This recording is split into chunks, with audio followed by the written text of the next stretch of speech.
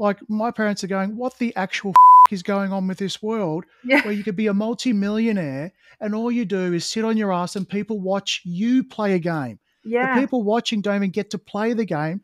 They're watching you. It's like, well, here we are.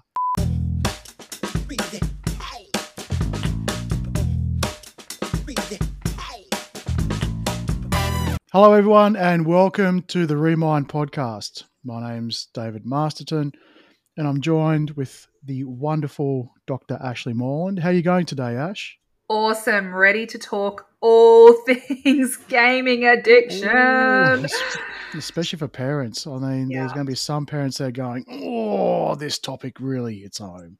it does. It does. We've Because, experienced it. I think you've yeah, experienced it. yeah, absolutely. Like, anytime you think about, parents talking to other parents, it's sort of like, well, how much technology do you give your kid? Yeah. The It's whole a screen time chat. Absolutely. And, if I let them on for X amount of time, am I a good parent or a bad parent? Yeah. Then if I have other things to do, I don't have capacity. It's the technological babysitter. Yes. And then you got some really extremes where kids are, I'll say hooked, addicted, whatever the terminology you want to use, to gaming, where there's a visceral effect on them when you Yeah. say, put it down, Yeah. turn it off, take it away, all of those type of things. So, and gaming is becoming a much bigger factor in our life, whether we like it or not. Yeah. So it's going to be a fairly big episode on, and if you've probably clicked on it, it's going to be along the lines of, okay, well, generally we're going to be talking about the overall issues of gaming or the perceived issues, but also probably focusing on kids, or when it gets to a point where, like any addiction, some of it's okay, but has to be measured. But when it stops you from doing things and functioning Yeah. as a normal human being, that's where it becomes a problem. And as a parent, using gaming as a way to help connect with your kids. That's going Yeah. to be quite a cool thing that we're going to talk about as well. So 100%. And I think that's so cool, isn't it? Because there's so much pressure out there vilifying screen time. And I have definitely fallen into that camp at times as well, especially out of frustration when I'm like, that bloody screen, because there's such a drastic shift in my kids, how they are in their emotional regulation, the way that they engage with each other, their sleep. There's so many flow-on effects that can come from screen time if you kind of don't know what you're doing with it, or if there's a lack of boundaries, or even not monitoring the content that they're engaging with or playing and developmentally. that's even really difficult as well, because Huge. with YouTube Shorts, TikTok, Yep. Instagram Reels, all of these things that kids are eventually finding their way to, one scroll to the next, they don't know what they're going to get. And so, it's Absolutely. becoming quite an interesting challenge. So, It is. And it's so multifaceted, because when we have this conversation, it's so important to remember that no two kids are the same. And you and I were having an offline chat around it's what kids get out of it. So, for one kid, screen time can be escapism.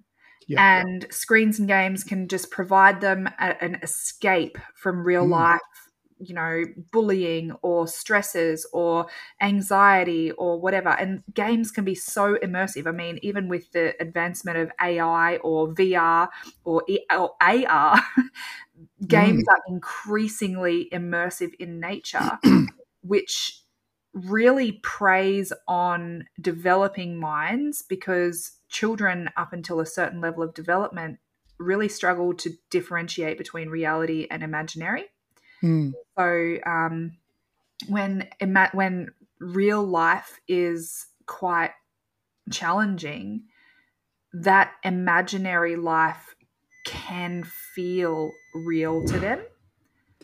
So escapism is a huge one. But then for the next kid, it might be they're getting social interaction out of it. It might be a dopamine hit Mm. from the instant gratification. It might be that it's really engaging content. So if someone's into Dungeons and Dragons, for instance, then, Yep.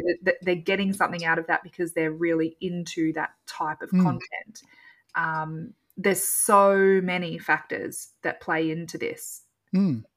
And I'll talk from my own experience with my two kids. So in the household, we've got a Nintendo Switch, a PlayStation 5, a laptop for each of the children, one because of school, one because there was a spare one left over, and my own sort of computer setup, which is mostly for video and all of that. But it's a absolute weapon when it comes to gaming. I've never needed to use it as gaming because I don't game. Haven't done since probably the Super Nintendo days, and I'm showing my age now. Back when I was, 14 and maybe Street Fighter, I used to get blisters on my thumbs trying to do all the moves and playing it. But after that, couldn't get into anything. So the kids started really getting into probably about a year and a half maybe 2 years ago, 3 years ago, actually, I'll probably say, into Minecraft. And I'm like, okay. And they'll be playing it and you'd be telling them to put it down and they'll say 5 more minutes, 10 more minutes. What is it? What are you doing? And then more recently, their cousins had been in Minecraft because they're older for a lot longer. And they started playing together. And I thought, what would be interesting is to kind of find out exactly what the kids are getting out of it. And so I organized a joint server where all of the kids can play together in a private server. Their own world, their own challenges, they build something that's always going to be there, but they can all play together. And then that was my first sort of step into it, and I started playing it. And it's not really for me. I like building stuff and there's different things, but what I found from that was, especially for my youngest, was he used to get his creative hit elsewhere. Like he would get really frustrated if he wasn't running around and expressing himself that way. Then that stopped working. But you put him and he's there building houses and castles and all of these things in Minecraft, and I started realizing this is now a creative expression. He's actually building. Mm. At the same time, when he's watching some stuff, he's showing me on, I think it was YouTube Kids or something, these clips of people allegedly in the jungle building their own huts and houses from scratch. And I'm not sure if you've seen them before. And they dig out and they build pools and they make their own concrete and all of that. And he's getting right into, Dad, I want to build a house behind your house. I want to build my own little thing. And so I started to see, it's creative expression now happening in Minecraft. And Minecraft's a fairly PG game, and we're going to come into this a lot, violent games are a majority. And that's coming from someone who doesn't really game a lot. But you look at that, there's going to be some sort of violence involved. The biggest hitters like Grand Theft Auto, Fortnite, Call of Duty. There's some sort of violence involved, and I know that other people who are much more into gaming know a lot more than me, probably rattle off a lot more. And then some will say there's simulators, yeah, but I'm talking about the big, heavy hitting retail games, the ones that have a lot going on, or a lot of users. So, but in Minecraft it's PG, but you still get attacked by zombies and spiders and things like that when you're in survival mode. It's part of the whole gameplay. And so I started to understand that. And from there, when I'm joining in and playing with William, he's really excited that I'm there. And I think I was saying off air, it tends to be a bit of they start to see you in a different light as opposed to someone who's just completely absent from their world. And I was speaking to someone else about this particular thing as well. And if you've got a kid or anyone who you feel has a gaming addiction and they're spending majority of their waking hours gaming, and you don't understand, or you're not in their world, or you don't figure anything there, as an outsider, you won't be able to touch them because you're not in their world. Mm. You're not interested. And, but if you dive in and have a bit of a go and have a bit of a try, now suddenly you're starting to get within their sphere of influence because, well, for whatever reason, good or bad, they're getting something from this. So you're either a complete outsider, just telling them to stop doing what they enjoy or what's helping them, or you get in there and then start playing with them. And this has moved on more recently where William moved into Fortnite, which is a shooting game, and I wasn't terribly thrilled about it. But he'd been playing it a fair bit. And I then decided to go, well, what is it about this that he's getting from it? So I downloaded what I needed to, and I started playing it because in a lot of these games now, it's not necessarily so much about you sit down by yourself and you're playing by yourself against the computer. I'm finding a lot more that where people are playing, they're playing and they're chatting. Either it's keyboard typing or more prominently, it's going to be voice chat either through Discord or through the voice channel within the actual game itself. And so I started diving in there, and I started playing with William, and William's sister, so my daughter, started playing Fortnite as well. And so all three of us are playing. And now their cousin's been playing for years, so I'm an absolute noob. I'm like a grandpa in this thing, just running around going, what's happening? What's going on? Da, da, da, da. But the kids are loving it. They're loving the fact that I'm just there. And I think a lot of the stuff we've spoken about before is the best way you can be there for someone who needs help is to simply show up, no matter what's happening. And so, side note, I'm starting to enjoy Fortnite, so I have been playing it by myself. And I've got to say, the closeness that you get, like I'm very close to my kids. 50% custody, but when I have them, we are very close. We talk all the time, and it's gotten even tighter. And with William being an 8-year-old, he's also learning concepts on how to share, on how he feels. Because if he gets a bit too hot-headed, because it is a combat game, we'll go offline and we'll talk about it. And so even the connection with the cousin. So by just being present in there and it doesn't mean you have to be there all the time. You actually get a window into what they're getting. They will communicate with you if you're there.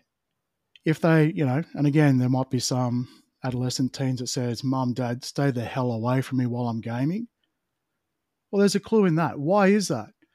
What are they protecting you from? What are they protecting themselves from? I think adolescence a key part of that, actually, because in early life, we're still wired for that connection. Adolescence, it's actually a really important aspect of adolescence for that differentiation to occur. We're literally killing off neurons so that we can be differentiated from our parents and be more neurologically driven to pursue relationships and friendships and independent of our parents and our family. So I love what you're saying about children in those younger age groups, children in those younger years who are engaging with gaming.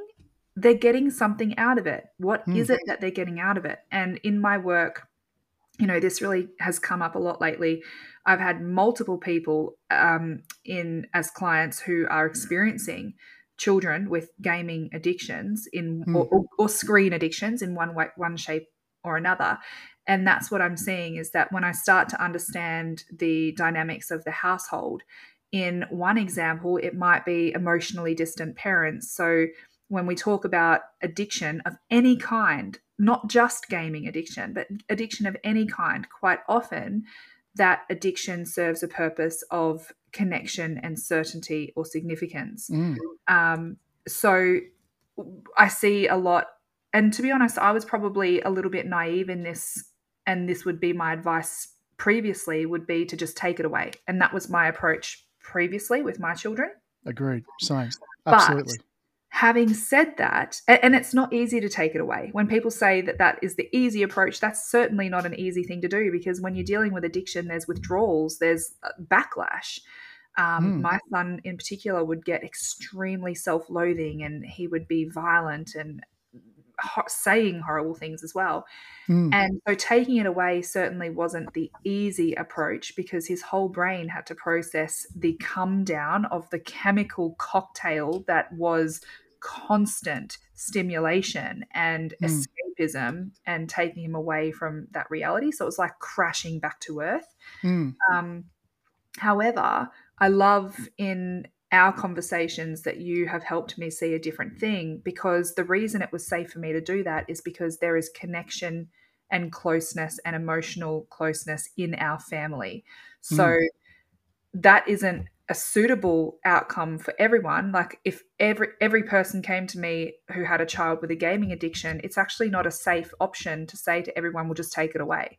Because if you take the game away when the child actually feels insignificant, unloved, there's no emotional connection, closeness, or vulnerability, particularly with caregivers if they're under the age of about 15, 14 even.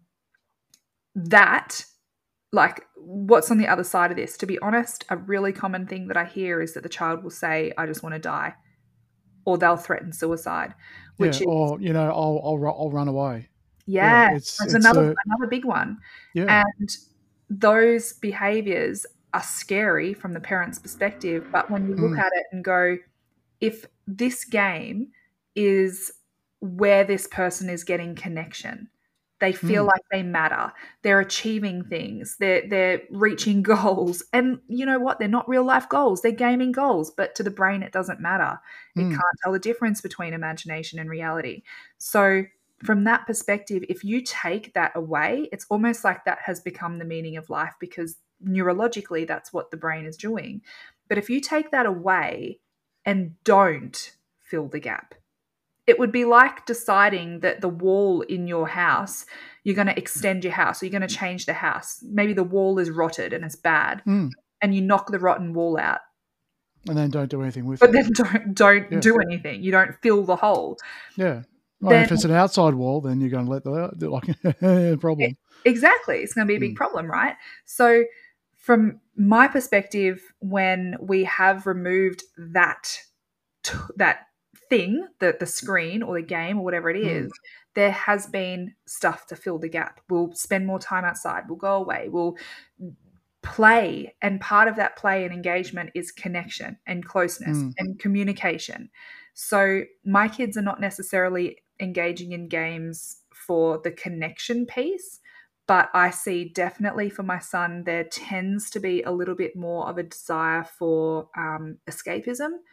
And I think that's a sensory thing to an extent. Like it's just something that he can do in a dark room and just escape a bit, chill out.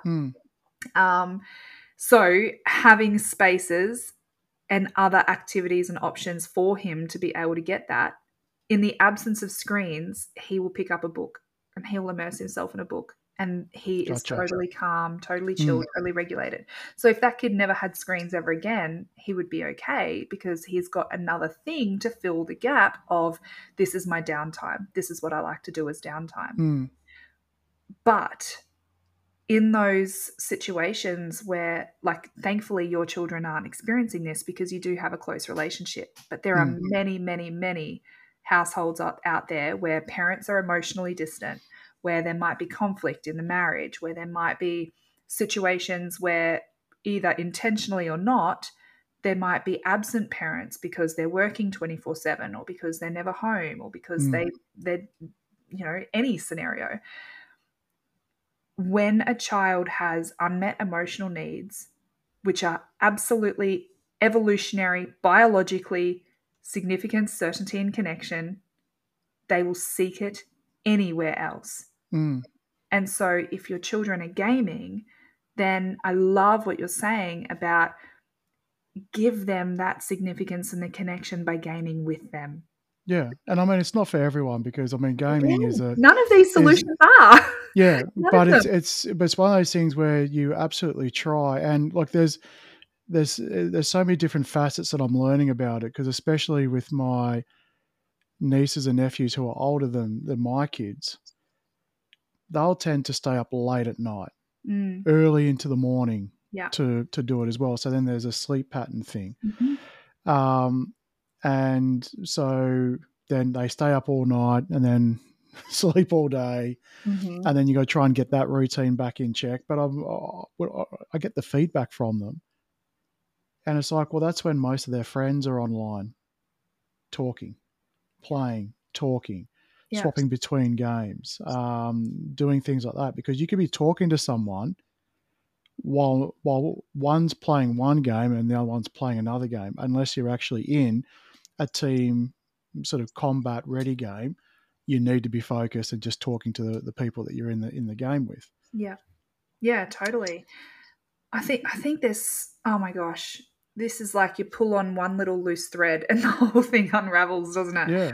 Because when we look at it, like there was a great documentary. What was it called? It was about social media. And oh my gosh, I've just had a mental blank. Was it The Social Experiment or something like that? Social Not Experiment sure. ringing a Yeah, bell. but I can't remember the name, but it was, yeah. There was a I remember what you're documentary, talking about. and it talked about the way that all these platforms are built. And you've got to understand that this is a business, and there's a such thing as neuromarketing. Neuromarketing They want is you on this. understanding. They want to be on your screen as much So as possible. It's a major people metric. make money out of you spending time playing their games. That's the reality. So when you can manipulate through design strategies, like how can we optimize engagement? So quite often they'll do that through the colors that are used, the fast pace flashing. It'll be design strategies like how you level up, the achievements you get, how you're rewarded, the progression systems. It'll be how are you hooked in to make that experience so compelling and so immersive and so engaging that you become addicted to that purely through the design strategies of the game. And social interaction and multiplayer games is a modern design strategy because it is human nature to seek connection.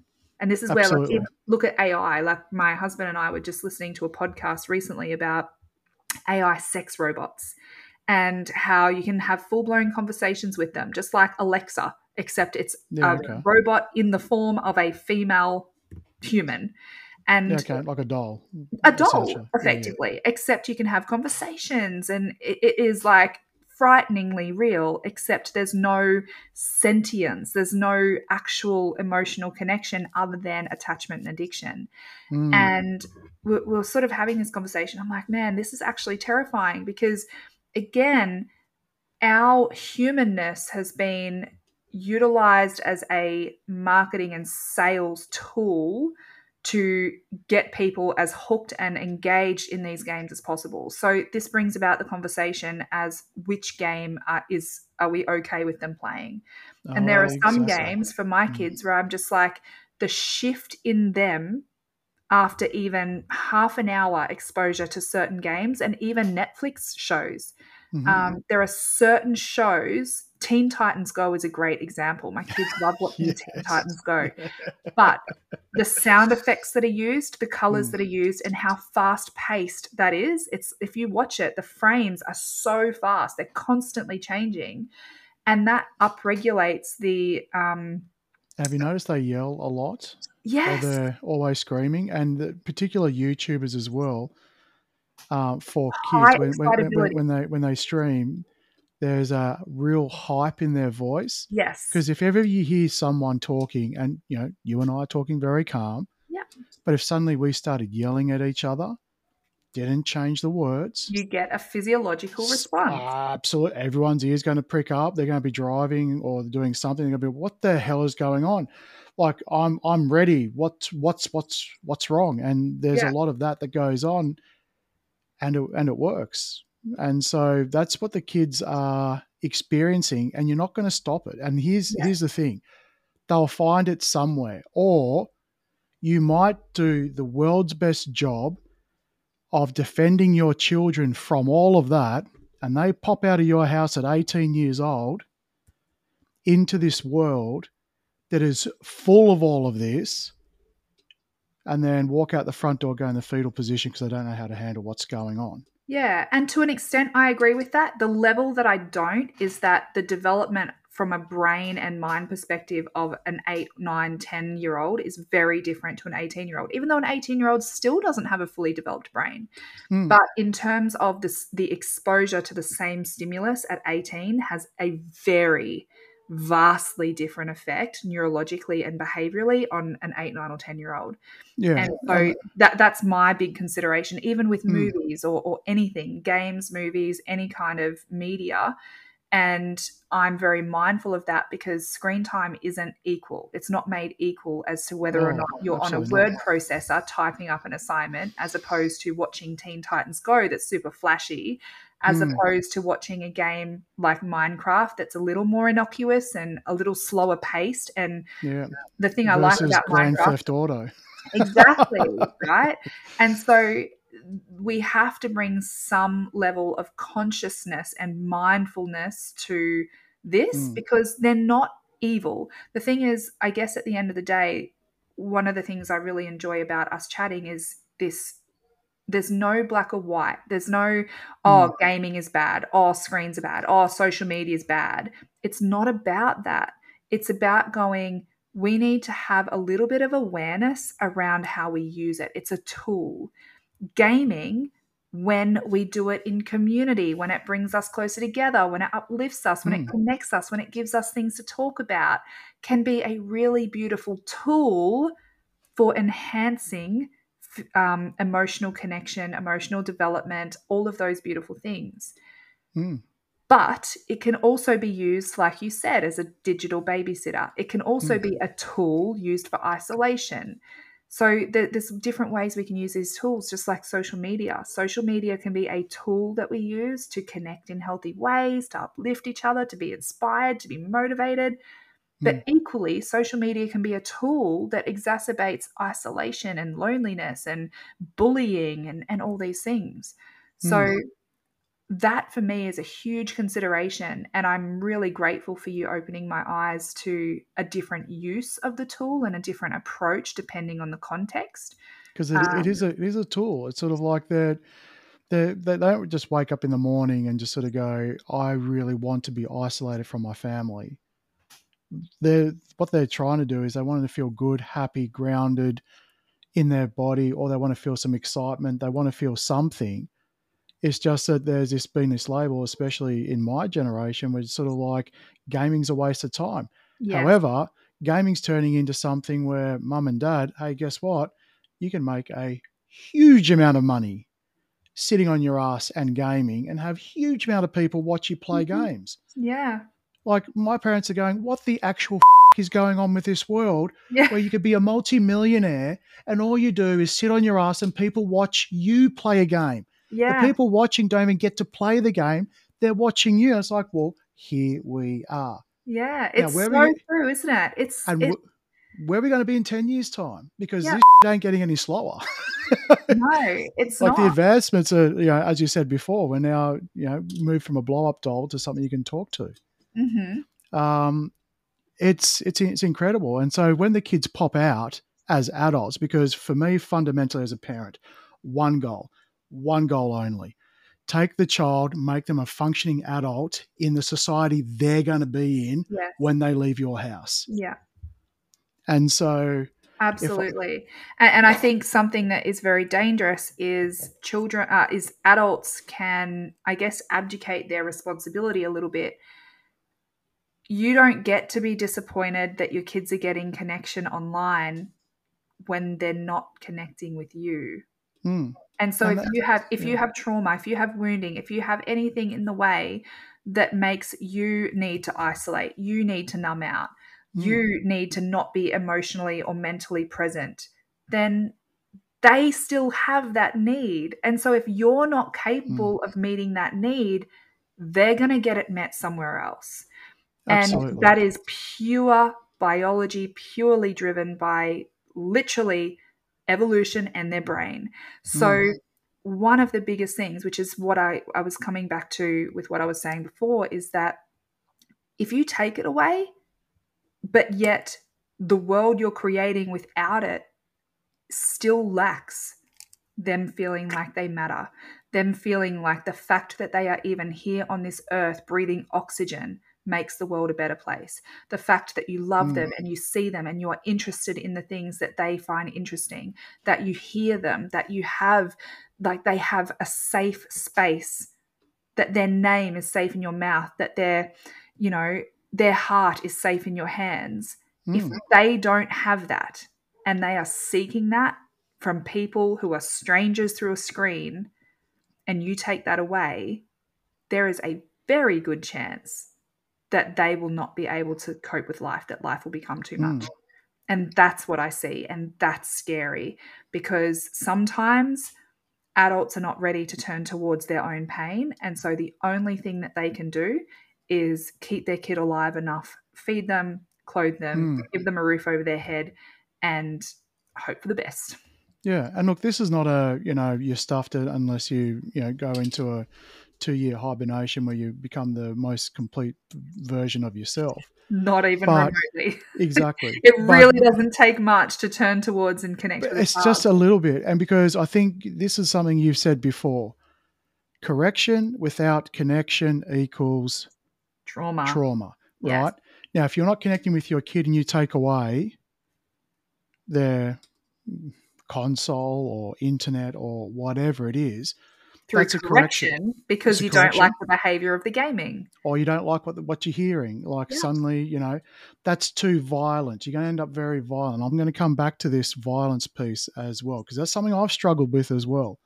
William, I'm okay with you playing basic games, but something that rewards headshots is not sort of something that I was really. It took me a while to think through this, but how are you going to find that connection when their world? I'll go back to something I said earlier. If 50, 60, 70, 80, 90% of the world is gaming, even if you do the best as you can outside of the gaming world, and 90% of their world is gaming, and you're the best parent ever, you're only going to connect with them 10% because you got no hope of touching within understanding what they're dealing with in the gaming world. Now, I'm not suggesting you stay up with them all night, set up a gaming studio, even though that would be cool. But just get in there and try and find a way. And it might be difficult at the start. I can imagine if I was doing this and William was like 16 and we didn't have a close relationship, and I'm trying to correct him on, mate, you really need to do something outside of sitting on your butt playing Fortnite. And if I say to him, hey, mate, let's play together. Oh, go away, mate. Like, I'm not interested. Keep at it. Because if there's something in there, add some rewards to it. If you are going to be, and I'll come back to that, if you take the game away, then basically what you're teaching the child is no game equals punishment. Mm-hmm. So their bodies are now connecting. If I'm without game, I am being punished. Yeah. And I know it feels like it makes it almost absolutely impossible for a parent to be able to do something right here. Because they're like, how the hell do we navigate this? We will get to it at the end of this. Trust us. Stay to the end. But just understand this is what the child's going through. And from an adult, you're there going, well, I didn't need games. I mean, what games did we have when we were growing up? I know I'm a lot older than you, Ash. But, playing games then was not half as immersive as they are now. Yeah. And it took me to actually jump into their world to realize that. And who would have thought like an 8-bit looking Minecraft scenario with endless worlds would be so immersive? Well, it is. So, and 100%. It's so true. It is, because it's still meeting a need. And I think in the example of Minecraft, that's an example of engaging content because, well, first of all, there is still instant gratification in Minecraft, but it's engaging content because they're getting a dopamine hit from the creativity and well, the they can innovation. build. Yes. They can actually build in where you don't have real sandboxes anymore. Like the houses William and Darcy have shown me through are incredible, and they've spent hours building it. Building crazy stuff, and I was like, "This is unreal." She built a palace or something once. I was like, "That's beautiful." It is. And so they even said, "What would you like in your room? What color would you like your bed?" The level of detail that she went in, and it was actually really cool. It's amazing. And then it brings me on to combat, violence, shooting. Okay, I'll accept Mario and Mario Kart, even though what do you do in Mario? Well, you can die from things touching you or hitting you. You have to jump on turtles. You have to jump on mushrooms. Oh, but, it's cute. It just goes squeak, squeak, squeak, squeak, squeak, squeak, right? But it's still violent. There's something there trying to kill you, right? You're having to save a princess from a big turtle that's got spikes on its back that breathes fire, right? With a name that sounds like a petrol station implement, Bowser, right? So there's a sense of hero's quest with violence, but the violence is kind of cutified. Yes. Right? It's still violent. Yeah. And then, so that's okay, but Call of Duty, okay, it's not cutified at all. Call of Duty is getting I haven't played it yet, but I've seen some people play it. It's getting as real as you'd probably want to when it comes to actual combat within a war zone, man on man, not just sort of dropping bombs from a distance. So there's blood, there's all of that. And then you've got Fortnite, which is combat, but there's no blood.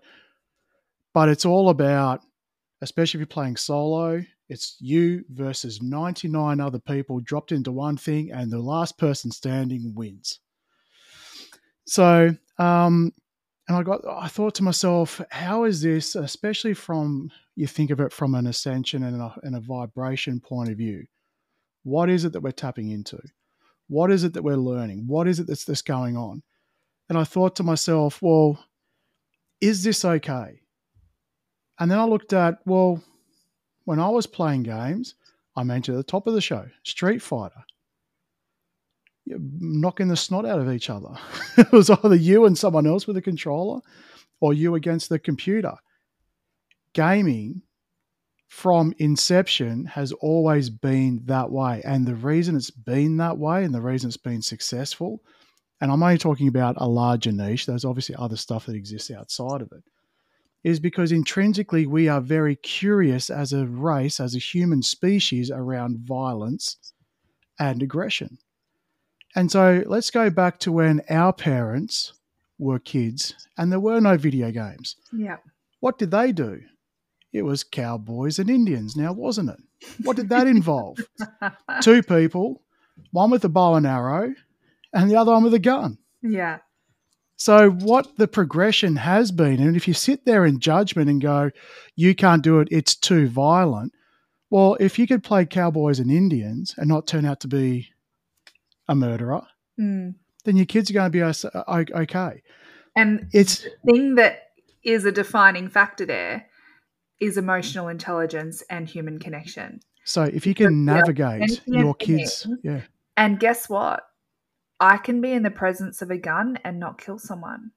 Yeah. I am not in the presence of a gun. But if I was, I wouldn't get the sudden urge to kill everyone because there's a level of healthy emotional development. There's a level of human connection. There's a level of, safe development. Well, so it's not the exposure to that turns you into a sociopath or a murderer. it is your human development, relational safety, and how that amplifies in the development of your brain and your mind, because the same could be said about knives. It would be like saying, well, you can't. Well, no household safe then. No one's safe then. No So, kitchen. Sorry. yeah, absolutely. I agree with you there. Because there's a curiosity that and I'm not talking specifically person to person to person because we're all different. As a general species, we are curious about death. We are curious about a safe way to explore violence. And that's why it's always been there. So probably I don't know how I reconcile that phrase, a safe way to explore violence. But that could be a me thing. I'm feeling a resistance in my body to the word violence. However, what's combat? It's sort of yeah, like if you're okay with Mario, right? What's the premise of the game? The premise of the game is to defeat everything that's out there to stop you from saving your princess. oh my gosh, now this is just spiraling into the human conditioning to win. But yes, I mean that Wow. as well. So like especially for younger kids, and then I grappled with it as well because again, in a specific world or in specifics, Minecraft is suitable for kids, especially William's age, who's 8. Fortnite's recommended for 13 and over, but anyone at any age can play it. And so I was there going, oh, how do I do this? But he'd already started playing it and he was very much into it. I was hoping it was just going to be a passing phase and he'd move on to something else, and it stuck. And I find that when he's playing it, he enjoys winning, loves winning. He's at the start used to get pretty upset when he lost, especially if you get sort of taken out from someone you don't see. Yeah. Right. And things like that. It's that emotional regulation. But when we play together, and this is the thing that I'm going to sort of be drumming home as to why I have chosen this way, is because I'm helping him navigate and understand his emotions while doing it. We play together. He plays by himself. When we play together, there's also this real dynamic where in the game, he's kind of the dad figure and I'm just the 5-year-old running around going, what do I do? I'm the absolute noob, right? And it allows this almost role playing where he gets to express, Dad, I'd really like to take care of you in this situation. Welcome to my world. I will let you in and we'll play together. Gives him a sense of authority as well. Yeah. Which is powerful. He's learning how to, because the way he learned was to just scavenge everything, take everything. There's a real lack mindset in these games, which is what makes people fight each other as well. Because if there was something for everyone, there wouldn't be a problem. But he's learning how to share in this. Much of a game. What's that? There also wouldn't be much of a game if there exactly. You don't have to try for anything. It's all here. Yeah, let's all go and ride a flat roller coaster, shall we? That'll be exciting. That's what we want. And so when we have that together, we get to talk about it separately. And we also have times where I'll say to him, because especially you think about school holidays, where you got kids at home, you've got stuff to do. You're either taking time off work or you're working from home or you're doing something. You need them to take care of themselves. That's going to pop up. But you can also sort of say, okay, guys, tomorrow, and you can still, again, I did this. This is one example. We'll be playing tonight on this game, but tomorrow what we're going to do is we're not going to touch any of this until 5 o'clock tomorrow night once we go to bed. Yeah. And what we're going to do during that day is we're going to go out and do a few things that, might be boring, but I have to do it. I've still got things to do. we'll go play tennis because William really wanted to start playing tennis, and then we'll do a couple of other things, but we'll all get together and we'll play at 5:00. And then if I want to dip out and do something else, they can continue playing whatever it is. You can structure it around it. But I like what you said before. It's almost like if your kids are prone to gaming, let them, but be involved at the start so you can get that connection, because without that connection, any correction's impossible. Now, with William, if I go up to him and say, mate, turn it off, it's instant. Yep. Totally. Because I know that. But also that you're not depriving him of connection when he turns it off either, which is so big. And this is why I say setting those boundaries and having expectations is so important early on. And honestly, you've used the phrase a few times about using screens as a babysitter.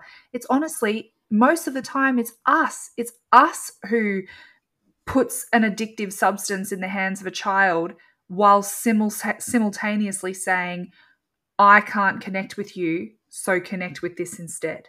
Well, we have so much other stuff that we need to do. We need to be a parent. We need to work. We need to navigate our own difficult relationships. We need to navigate our healing. Yeah.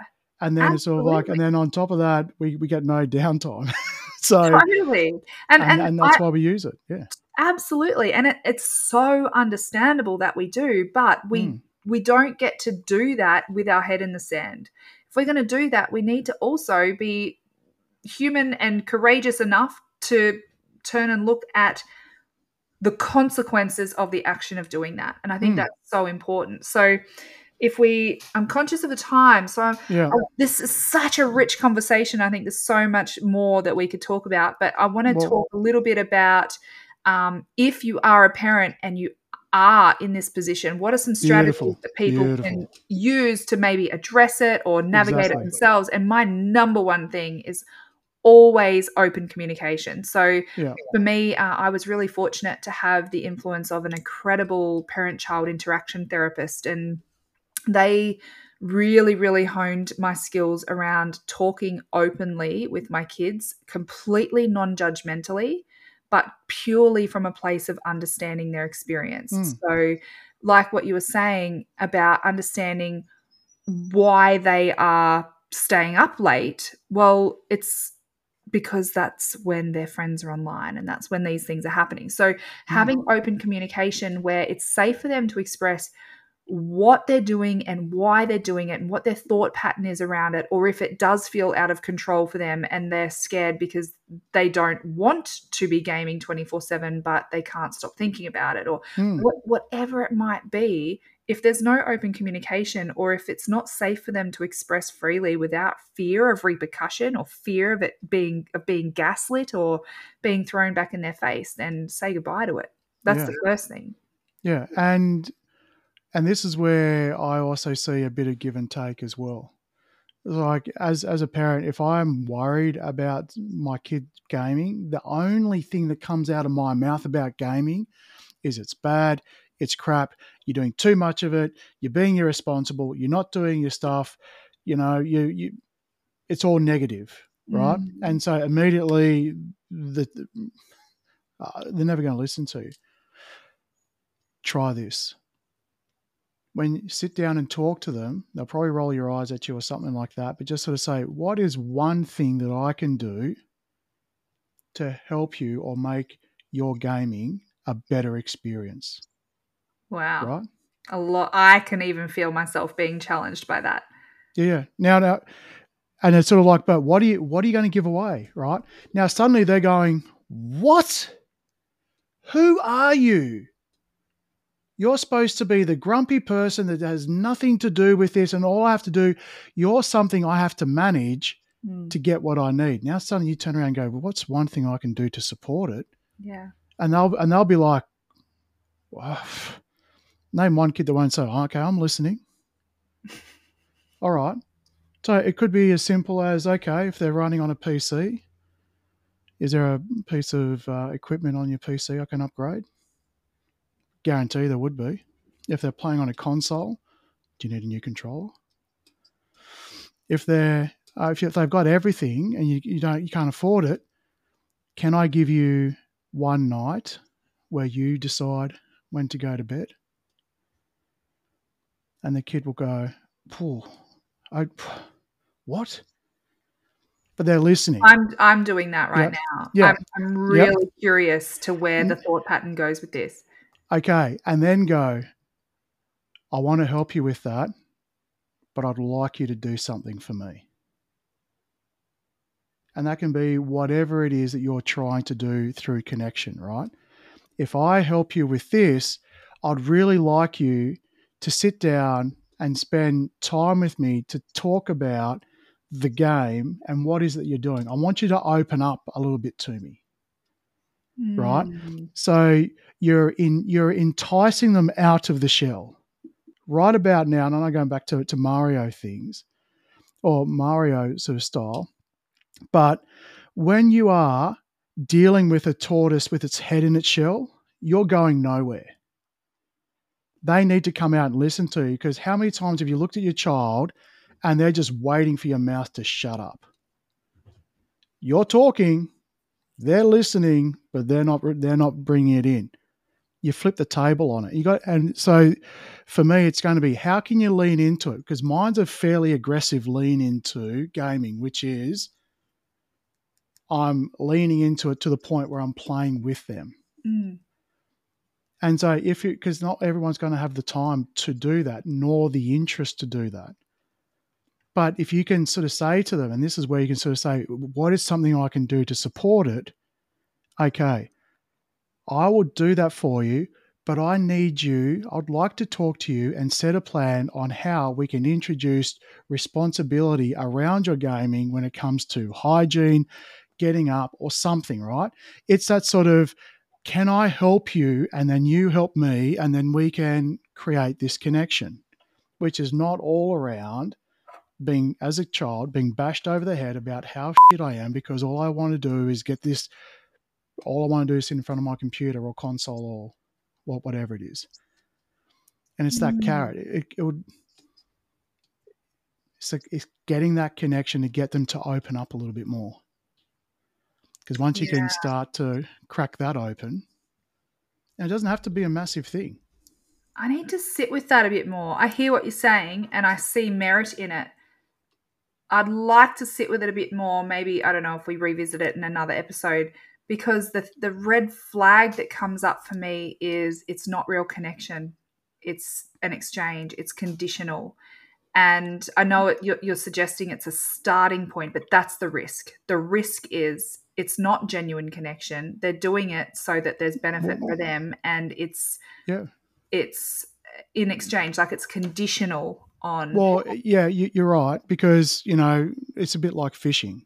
You got to put the bait at the end of the hook, right? Yeah. So unless you actually get in and swim with the fishes, that's one way to catch it, which is what I'm doing, right?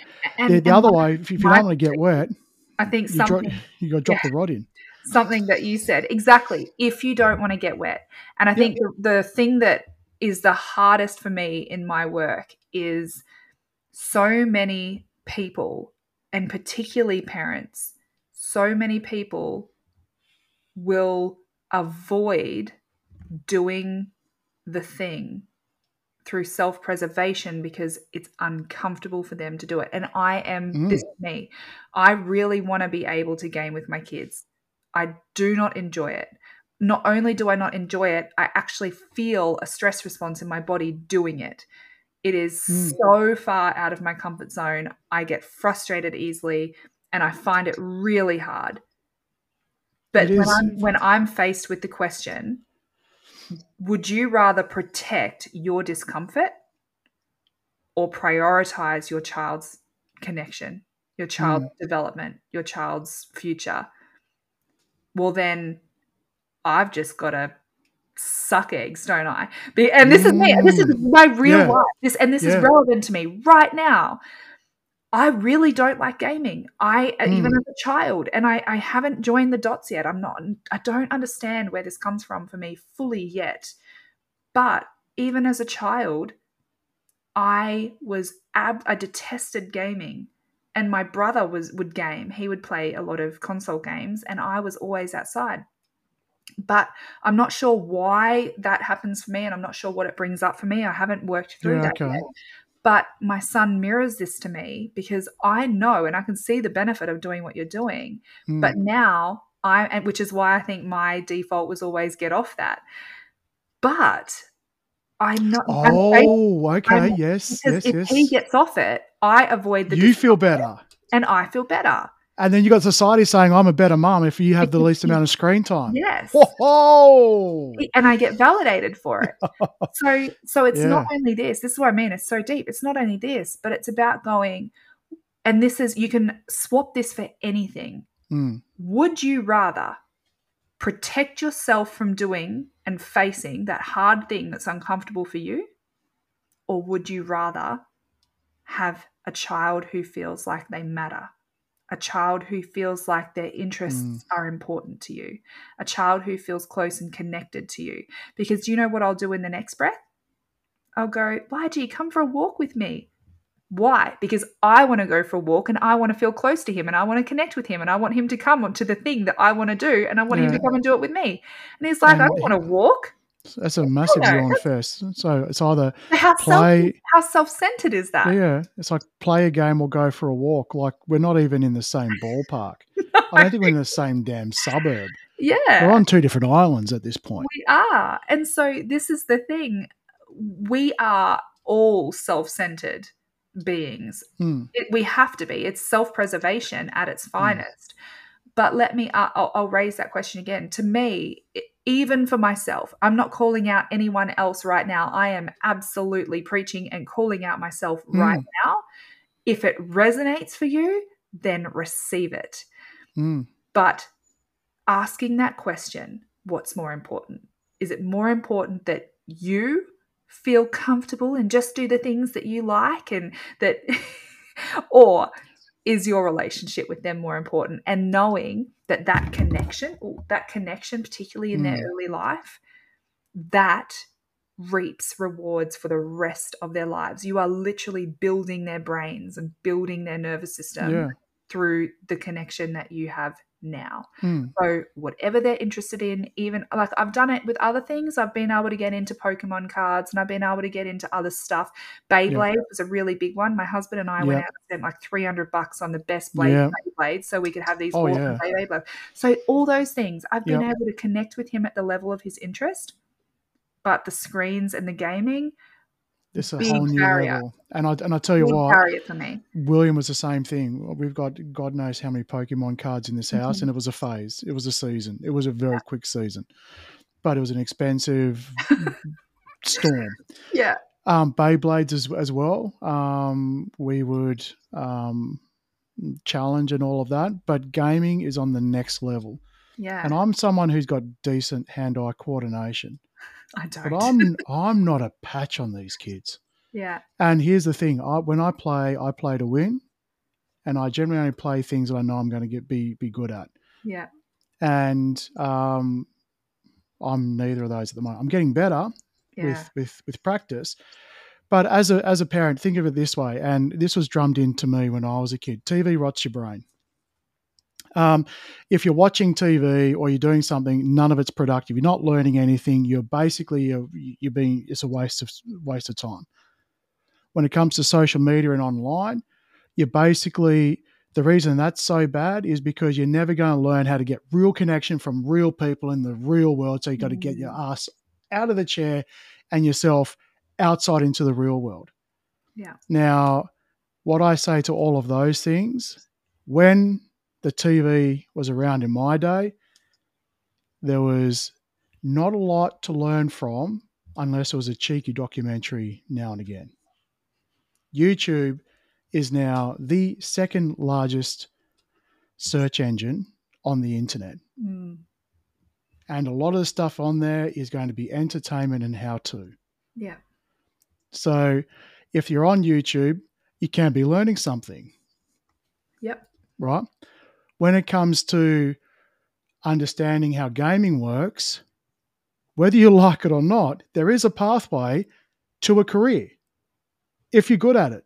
Just like And, not the money's not the same, but let's revisit this conversation in 15 years. Is the money going to be the same compared to a supreme sports athlete to an esports athlete? Mm-hmm. Well, and that's only 15 years. Go back 15 years, what did we have? Right? So the exponential curve is going bananas, right? So you think to yourself, what economy or what world are your kids going to be going into when they leave the nest? Yeah. And when they leave that nest, are they going to be prepared for the onslaught or the potential onslaught of technology getting further ingrained, deeper? I could almost imagine, and I might be speaking well out of my intelligence grade and well out of my sort of educational grade, but you could imagine in the future, kids that aren't exposed enough to technology will have a traumatic response to too much technology. Yeah. In a world that is adopting technology at an alarming rate. Mm-hmm. Yeah, So, absolutely. And all you've got to do with that is just look at examples of older people when they get a smartphone and the overwhelm that comes about because huge. they haven't grown up with it or haven't been exposed to it. And it's very similar for us, which I think is why I find it's a very interesting conversation around the use of ChatGPT or the use of AI in education. Metaverse. In The in metaverse is schools coming. and assignments and all this sort of stuff. Yeah. So, Oh, yeah. oh my gosh, Dave, this is such a rabbit hole, and I know we could talk forever. I want to I come love back it. to some of these things. This is going to feel like an absolute racetrack, but my practical steps would be open communication, set clear limits, so have some clear and consistent rules about screen time, whether that is you can have it for during these hours or it might be using parental controls on devices or whatever it might be. This is a big one, leading by example. So how do you escape? How do you model your relationship with screens? And this is something my husband is calling me out on a lot, which is an ongoing conversation for us because Well, I you know that, use your screens for work, but the kids yes, look at it and go, they don't know well, that. you're on a Or screen. on a phone. And Exactly. So it's really important for us to have some non-screen activities. Like even we went on a big trip over Christmas and we drove for 4 days and didn't have screens at all. So that was wow. huge. And our kids were like running around, playing, laughing together, drawing, reading, Brilliant. doing, and they were really close and really connected. It would have been easier for us to use screens, absolutely. But 100%. providing alternatives is the next thing. So, offering some other activities that they enjoy, engaging them in other things related to their hobbies or related to their interests that doesn't involve screens. Educating or modeling balance. So, having a lot of the time, I'll say to parents, I'll go, "Oh, so when do you model your healthy balance between work life, social life, health?" And they're like, well, I don't have to. I'll go, okay, so do you think that might be important? Start modeling that. I choose to go to Pilates, even though that means that my kids are aware. Sometimes I'm away from the home because I'm at Pilates. That's important to me. I want to model that to them because I want them to know that fitting things like that into their life is a priority. I would say encourage social connections, whether that is depending on age. Pre-adolescence is more important with caregivers, parents and caregivers, although that's important at any age, but in particular, especially as they're coming into adolescence, finding some ways to socialize in peer groups, group outings, holidays is a really cool one, youth groups, those kinds of things can be really helpful. Having a supportive environment. We've spoken about the importance of a supportive environment, both at home and what we just spoke about avoiding like the punitive punishment side of things is really important. Monitoring content is another big one. I see this quite a lot about going, okay, you can game, but we're going to have transparency around that. So maybe no TVs or screens in the bedroom, but you can, it's in our communal space so that there's not that secrecy behind it. There's not the shame that builds up around hiding. That can be a really powerful thing as well. And a gradual reduction, just like coming off anything. I mean, going cold turkey on anything has huge withdrawals, but a gradual reduction is just going to ease you into it. So thinking about how you can, tying that back into the open communication, how can you actually start reducing things, but remembering anything that you reduce, you have to fill the gap. So what are you filling it with in a meaningful way? But that's difficult because I've got, I see examples of, I know we're running on, but, a 19-year-old that if you're responsible for always filling the gaps, yeah, it's like, well, I can't be. It's all like, when do you start filling your own gaps? I love all those suggestions, but it's the connection. If you're watching this because you've got a severe issue with gaming, if your solution does not involve you, number one, understanding gaming, number two, getting involved, or number three, showing an interest, then you've got everything Ash says is basically correction. And there's no connection. Yeah. Doesn't even say, I want you to come with me so that we can spend time together. No, that's still correction. That's not connection. You want to connect with them on their level. Are you the adult? Are you the older? Are you the older person? Come down to their level. Yeah, it might feel difficult. It might feel unfair. It might feel ridiculous. It might feel unreasonable. It might feel all of those things. But at the end of the day, if you want to connect with them, then you have to connect with them on what is most important to them right now. And whether you like it or not, it's going to be, especially with this show, it's around gaming. You can't connect with them if you've got an issue to try and talk to them outside of it. It is the quickest, fastest way to connection. I agree and I disagree. I disagree in the sense that there's been many times where my son's been kicking and screaming, not wanting to do something, but once he's there, he loves it and he enjoys it and he wants to do it again.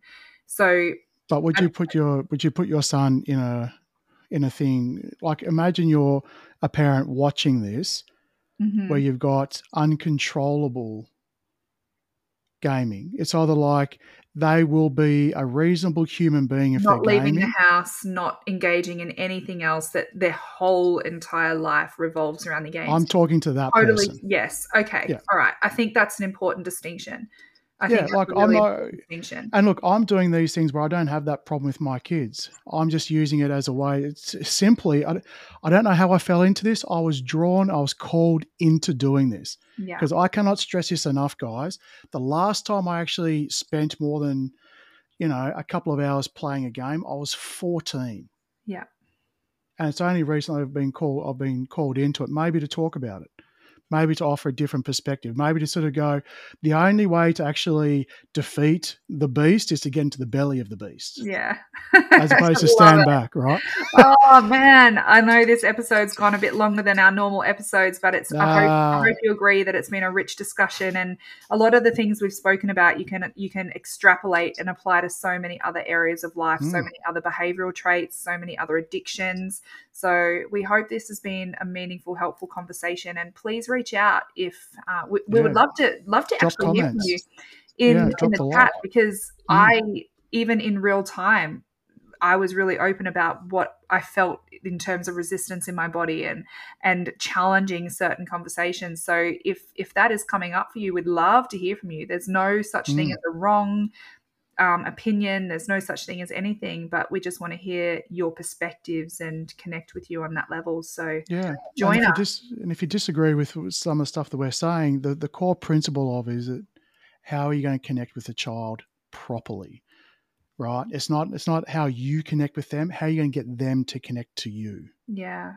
And so that's at the core of it. We're just giving some ideas. Because it's not about the connection we put out, it's about their receiving of that connection. So I can be doing all the right connecty things, but if the person isn't feeling connected to me, then it's all in vain. It's all just washes down the sink. So either get wet or get a fishing rod. Catch the fish. All right, sounds good. That's a good one. All right, Thanks, Ash. Thanks, massive one. Catch you next Bye. week. Bye-bye.